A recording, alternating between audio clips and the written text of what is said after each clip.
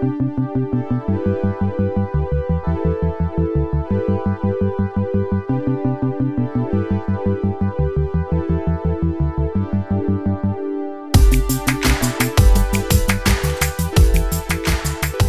that time of the week again. It's the Shoal weekly podcast where we're talking about all things film, TV, and pop culture. I'm Joe. Joining me, as always, is Charlie.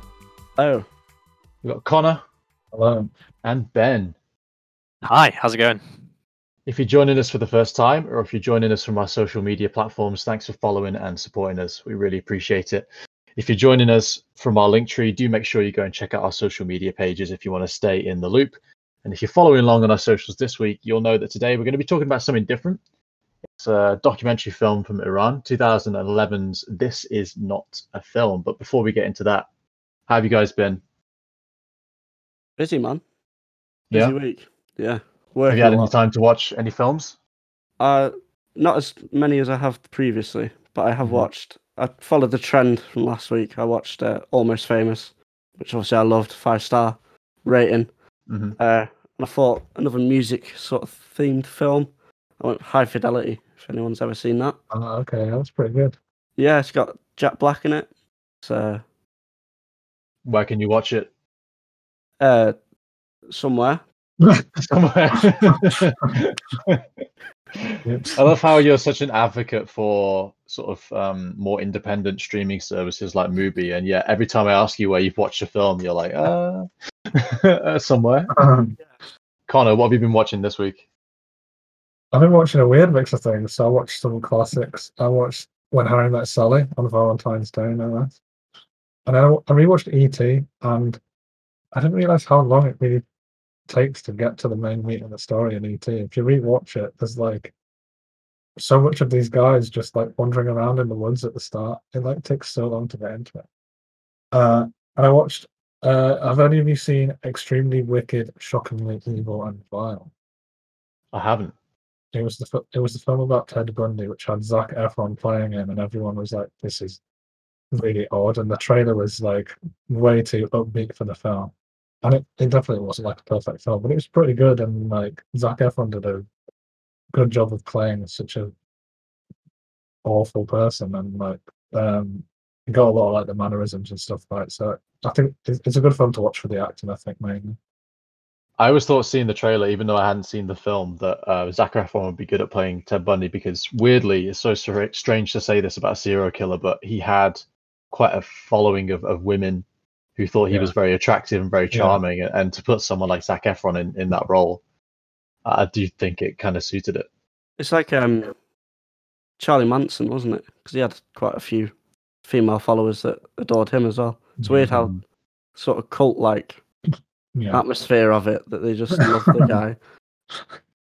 Let's maybe not go down that road today. It was like that the Netflix series You, wasn't it? You know, the stalker, and everyone was just like raving about the guy. I can't remember the actor's name, but he's the one from Gossip Girl. And then he was like on Twitter, like, "Why do you like my character? He's an evil psychopath who kills women. Like, don't like this guy." And everyone's like, "Oh my god, love him."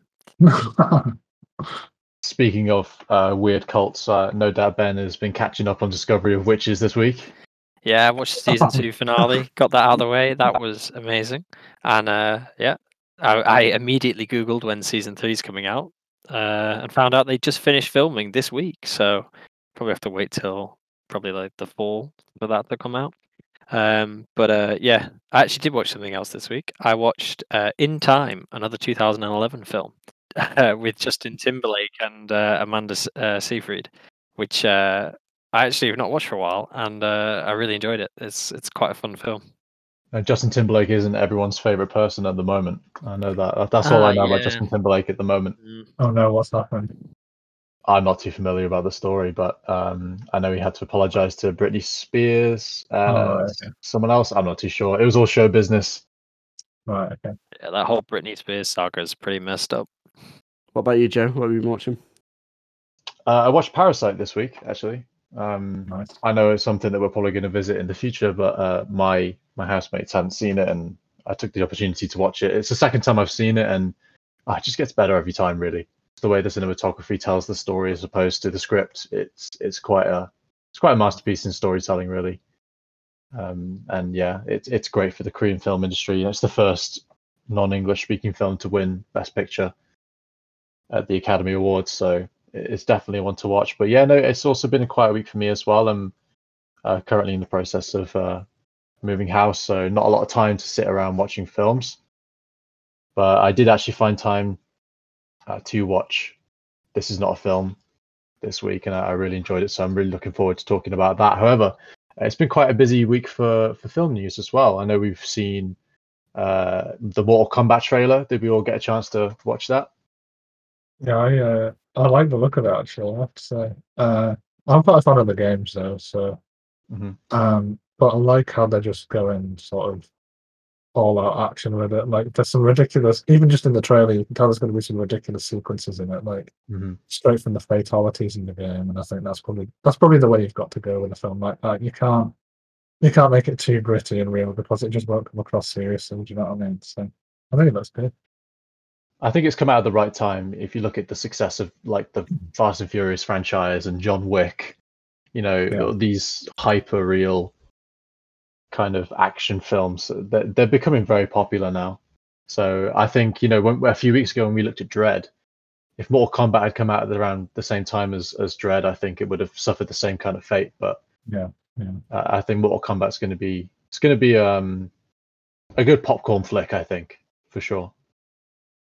Is there a release date for it yet? Because I didn't see that. It's quite soon actually.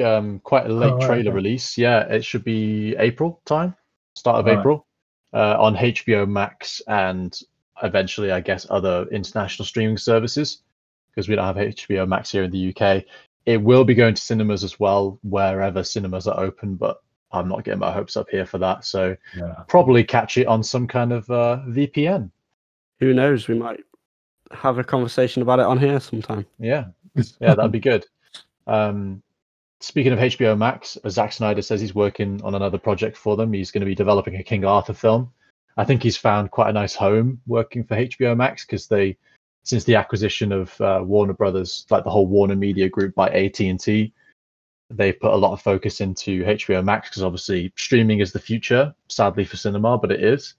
And I think with them giving him a lot of confidence in releasing his version of Justice League, I think he's excited to develop something about King Arthur. But I'm not too sure how accurate it's going to be, but I know he always makes a really good looking film, so I feel like it would be sort of like 300 style.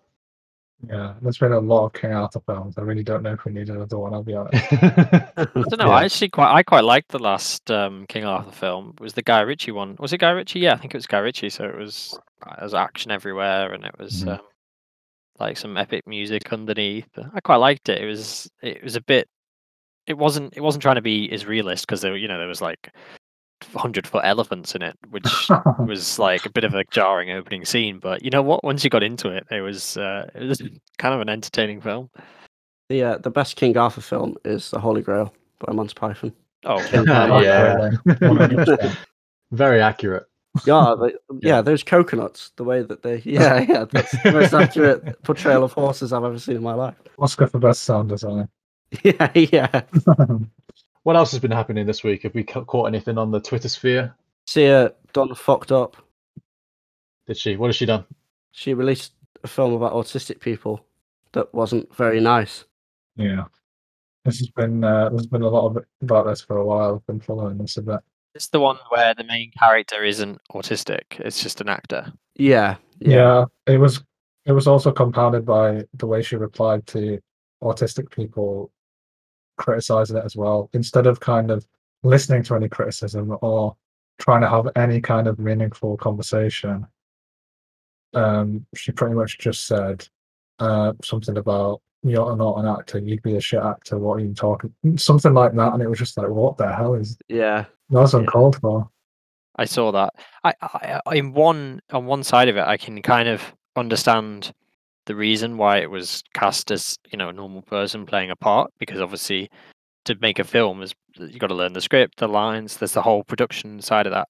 And I think she did say that they tried originally to cast an autistic person as like a like-for-like part, but yeah, the way the tone of the communication from her end kind of missed the mark quite I think significantly. she absolutely could have cast it as an autistic person.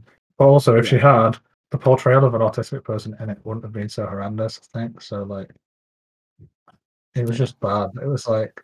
It's just a weird area of film that no one really knows the correct answer to solving it. And it's just an awkward area, isn't it? The answer might be more disabled people in filmmaking. I know this is a huge topic not to get into on this episode, but I think that's probably got to be one of the solutions, or at least listening to disabled people when they say things about it. Yeah, definitely. I was going to say, have you seen the rating of it on Letterboxd? Because I've never seen a rating like it. Like, it's ridiculous. Like the figure of the most popular vote is like 0.5 star, 1 star, and then it just like tails off towards like 5 stars. Like no one's giving it a 5 star. It's insane. I've never seen a review. What was the film called? Is it called Music? Yeah, it's something like that.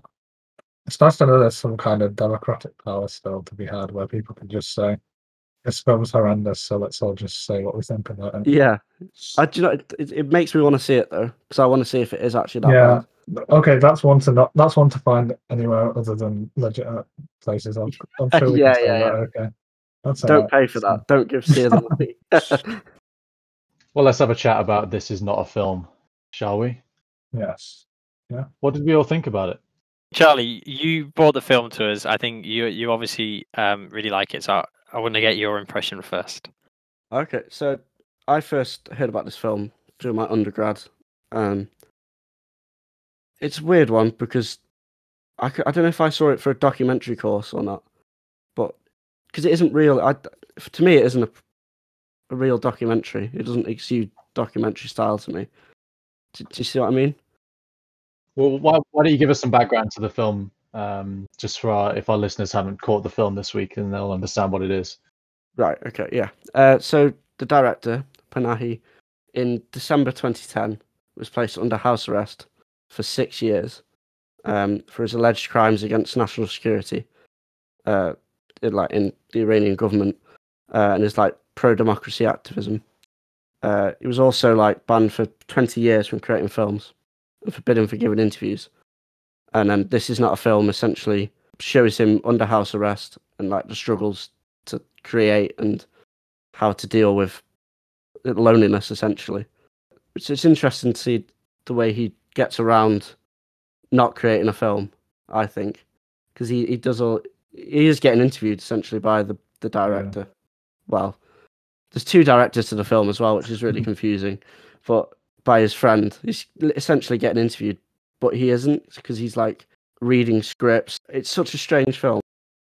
So I guess the first question really to ask is it actually a film, even though the title suggests that it's not, or is it a documentary? And I'm interested to know what you guys think about that. It's kind of a bit of both, isn't it? I mean, this is the problem. Is it's almost a documentary about making a film, but then it's crosses over into film about making a documentary, because he's technically not allowed to make a film, otherwise he'd get thrown in prison. It's you could kind of just keep going round in circles looking at it from a different viewpoint. I think it's generally categorized as a film, so I think the easiest answer is just to accept that it is a film. I think it's not a particularly good film because, again, he's under house arrest and shooting off an iPhone 3. I just think if you view it as a documentary about filmmaking, it makes it a little bit more interesting, because obviously all the background information that Charlie's just talked about kind of gives it, but it kind of makes it cool and actually interesting, because the film I didn't really think was really that much. Yeah, it's a strange watch, because it's Charlie, you were saying before, you were like, did I enjoy it? Is enjoy the right word? It was interesting, but yeah. Was it an enjoyable experience? But then it wasn't made to be an enjoyable experience. It wasn't made to entertain. But yeah, it's kind of would you call it a film? I don't know. Is it just a recording? Is it just a sequence of recordings? Because there's minimal editing in it as well, isn't there? Obviously, it's just put into a sequence, really. I think there's a bit in the film where not Panahi, his friend is I'm just going to leave the camera here to record it as a document. And he was you need to document things. And I think that's essentially what the film is. It's just him documenting what's happening. That line really resonated with me when he said it is important that the cameras are on. Yes, yeah, It that's was really the line. poignant, and I'm still not sure now what exactly was meant by that and why. But I think if this film was going to have like a tagline on the poster, Yeah, it would be that it is important that the cameras are on. it was. It almost had like a sinister undercurrent, didn't it? As sort of, the secret police can come and get you. So the cameras. That's what it came across to me. I know it can have a lot of different meanings, but there was just something. It was these two friends joking, and he's propping the camera up with a lighter, and then he asks for his box of cigarettes. It's like you're using a lighter as a tripod, and then he's like, "Yeah, you need to keep the camera on," and the tone just changes. It's a really from that point on, for me, it all becomes a bit more paranoid, as if something else is, as you say, something more sinister is happening. Yeah. Well, right up until the very end, when the young man who was taking out the trash, he was able to go round and carry on to take out the trash, but Jafar wasn't allowed to leave the building, and you just look outside and just see that fire through this fence, and it almost looks like a prison cell. And the last 20 minutes, it's strange. I feel like there are a lot of moments in the film that are quite circular. So the first half of the film, Jafar is he's pondering all these philosophical arguments about film and the nature of making art. And then without knowing it, he almost executes those points like wonderfully in the second half of the film. One example I really like is when he's talking about how the amateur actor leads you to allow you to tell a film. The actor does the directing for you so that you are able to explain it later on. And the same is true for location and stuff like that. And every time you think that the film then has direction, it subverts and changes. So if you consider the final 20 minutes of the film, the director's following this young man who is taking out the trash. So on some meta level, this really reflects back to Jafar talking about how actors allow the director to explain after the film has been shot.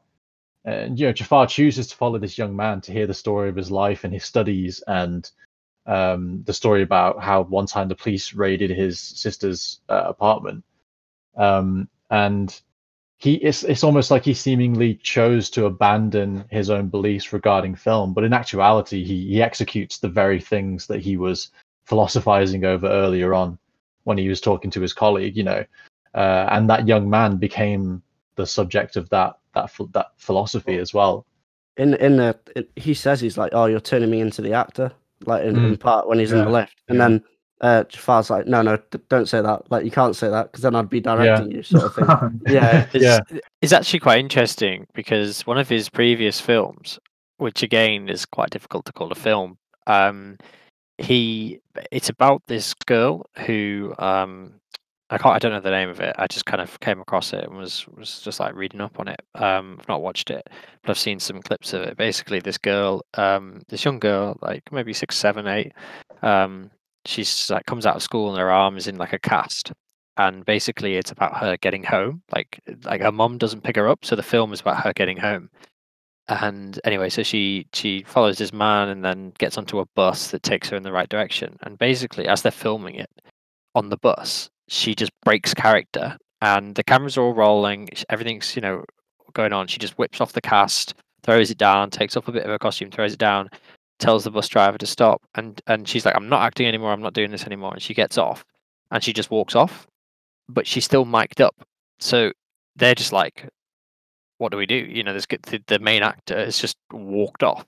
So they just decide to follow her around. And basically it goes from this film where it's scripted to almost like this, like it flips from, if this film was actually real, maybe that's what would happen. So it's her like mic'd up, like just like they're like hiding around corners, like filming her and stuff. And it's a very similar principle. When you said like the actor is basically directing where the film's going to go and what the film's going to be. It's just really weird. But it's interesting how a film that he was allowed to make kind of the similarity with the film he ended up making when he was under house arrest. Oh, sorry, not the film he made, because he didn't make a film under house arrest because he wasn't allowed to. Yeah, we didn't watch the film this week, did we, guys? No, there is no film of the week. No. the sequence of recordings. This is not a podcast.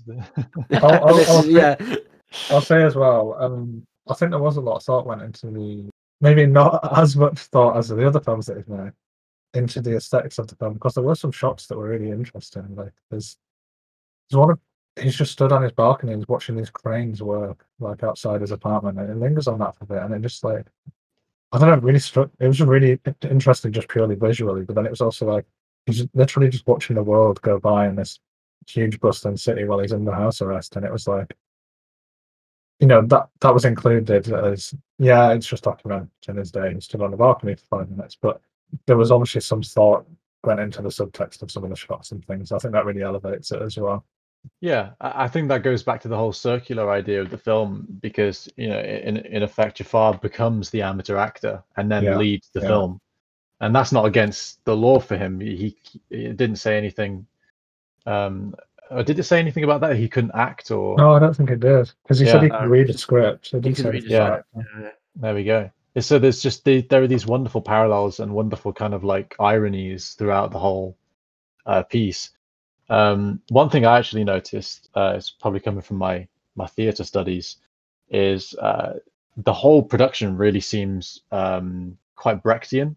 If you're not familiar, there's a German theatre director, Bertolt Brecht. He was a drama practitioner, and basically I noticed there are a lot of parallels between Jafar and Bertolt Brecht, because they were both enemies of the state during their respective times. And to me, it seemed throughout the whole documentary that Jafar was trying to keep an artistic focus throughout this weirdly experimental shooting day. And if you noticed, when he becomes emotional about the very philosophy of film, he doesn't let his emotion be seen on camera. He's very composed. He walks away. And if you're familiar with Brecht, that is very Brechtian, because he was rather against this sort of naturalistic, cathartic theatre of like the Victorian times. And he believed that while the audience believed in the action on stage and they were becoming emotionally involved, they lost the ability to think or to judge objectively about a situation or about something moral. And this was called the, I got it here, Verfremdungseffekt, which is like this alienating effect. So this was the act of distancing the audience from any emotional involvement. And to me, I think Jafar does that completely, because he could have chose to make this documentary about either A, his struggles in appealing his jail sentence, or B, about the struggles against the radical government of Iran after the 2009 election and his rights as an artist and all of his colleagues. But he doesn't. All of those bigger issues take a massive backseat. And so without all of that emotional drama playing out in the documentary, we as the spectators are shown such a naked truth about filmmaking and art. And I loved that. In that sort of, we got to see it through that kind of lens. Yeah, I think it was a much more affecting and like affecting film than if it was simply a documentary like a lot of other ones about the government. A lot of facts thrown at you and figures and a bit about his life. It still would have been interesting. Don't get me wrong, obviously, but I think the way that they went about it was a lot more affecting. Even the tape on the carpet was so Brechtian. It was so, this is going to be a piece of film, but I'm not building a set and I'm not actually running the cameras. I'm just telling you where the shots are going to be. And it was fantastic. There was one little moment in the film which kind of, I don't know, it was almost like I was getting CPR and someone just shocked me back into life, because I was so kind of lost in this weirdly experimental world that he had created in the first half of the film. And then all of a sudden he switches the TV on and there's the news report about the tsunami in Japan. And I was like, all of a sudden, like, whoa, actually, this is real. This was actually happening for this guy in 2011. So I really liked that as well. Not the tsunami. I'll tell you as well, what helped it come across as human as it did was there's some good humor in the film as well. There's one bit that really made me laugh more than it should have, was him trying to feed a relative of his. They'd left an iguana at the apartment. He was trying to feed this iguana, and it wasn't eating it. It was telling it off for being stubborn. And They were just like these tiny little human moments. He's I looked at the credits, and in the cast, he's just the lizard is part of the cast. No, it's not, is it? Oh my god. Yeah. Amazing. No, but going back to that the Brecht thing, I suppose in film terms, it's like active and passive viewing, isn't it? It's like, are you active in the viewing, or are you just there to witness it, sort of thing? And yeah, it's interesting where you stand on that, and what type of film makes you feel as if you're actively viewing it or just witnessing it, I suppose. I think that's a really important topic at the moment as well. We at the moment in our day-to-day lives, especially during the pandemic, we witness more than we partake in. Yeah. And I think this was a really pivotal film to revisit during the pandemic because, you know, we are like Bahani, we're so isolated, and all we can do right now is to witness the world through a lens, and we're constantly questioning how far we can take that. And so, you know, in some ways, to me, it's not a documentary. I feel like it's like a video essay without commentary. Yeah. You know, it's you know, bristling with like real world urgency, but pointed but pointed as like a surrealist project. And it's really provocative and radical, but also really human. And like you said, it's got that humor in there, and it's playful, and it's so many things in one. I can't put a pin in it as to what it actually is. The Brechtian style makes it feel like it can't be real, but then as you just all of a sudden you get hit by like, oh well, it is real. Yeah. Because it is, it's just a document of life, but adapted to be art, I think. And then you could go on and talk about this forever and say that, well, the poignancy of, oh, can you leave the cameras on? Yes, it had some kind of sinister undertones, but also, why shouldn't we just leave our cameras on and capture everything that happens in our day-to-day lives? You know, why our lives can equally just be as artistic, and we can put them on show. The whole world is looking at the world down a camera lens at the moment, or a TV or a computer screen, because we can't go outside, apart from New Zealand, but you know, so why shouldn't we create some art whilst we're locked inside? And I think it's a very important thing to watch, this film, I mean, at the moment. I think as well, to have that creative drive that he does while being so isolated, like that's something I found hard during lockdown, is to have the drive to even do it. Because there's parts where you just want to be like, well, what's the point? Like, I think he does that as well in the film sometimes, when he's just there, like, with the lizard, just being like, just browsing the internet and being like, what's the point? Like, it's like the first sort of couple of weeks, you're like, oh, it's going to be so much free time. I'm going to write all those things I really need to write. And how does that ever happen? It does not. But to be fair, we started this podcast, but that's true. Like, other than that, I've not really done all that. That's probably because we would have just chatted. If we just chatted, we'd have chatted about film anyway, wouldn't we? So it's just, yeah. I think that's the parallel then, isn't it? Really, it's he was also just sitting around, and he would have been talking or doing something with film anyway. So why not call his colleague to come round and record it? Yeah. So it's a case of, why do it? Well, because you can and you should, especially in such a political climate like Iran. You know, where art is very heavily oppressed. And it made me feel very sympathetic. But again, it wasn't wholly concerned with all of those political discourses. It was, as we've mentioned many times now in the past 20 minutes, it's a very human, almost like a very human palette. Like, you know, it's a canvas of humanity, really. It really got me thinking about accessibility to creating and viewing cinema. Like, how in that sort of regime, can it be seen as a human right to create and consume art? I think it should be, but especially when the art, because the art is just having your voice, isn't it? Having your say, and everyone should at the very least be able to just criticize things, you know. But under that regime, like Yeah. you have to find alternative ways to do that. And if it's Yeah. smuggling it out in a birthday cake, then you've got to do it. Yeah. I think it was on a larger kind of political scale across the Middle East at that time. Because remember, this is 2011. Saudi Arabia only allowed movie theaters in 2018, and I think before that, at the time, there was one cinema. I mean, I think it was an IMAX, bizarrely, but there was one cinema at the time. I think it's quite interesting. It's just film, and there's a whole movement behind this that's kind of maybe a bit of a side topic about just how art is depicted in Muslim countries, because there's quite a lot of religious ties to art and its depictions and what's allowed and what's frowned upon. And obviously this is it's not about realism, because I think if your art is realistic, that's that's not allowed, or there was obviously, I think it's more a case of it's what's maybe a little bit more accepted than not accepted stuff.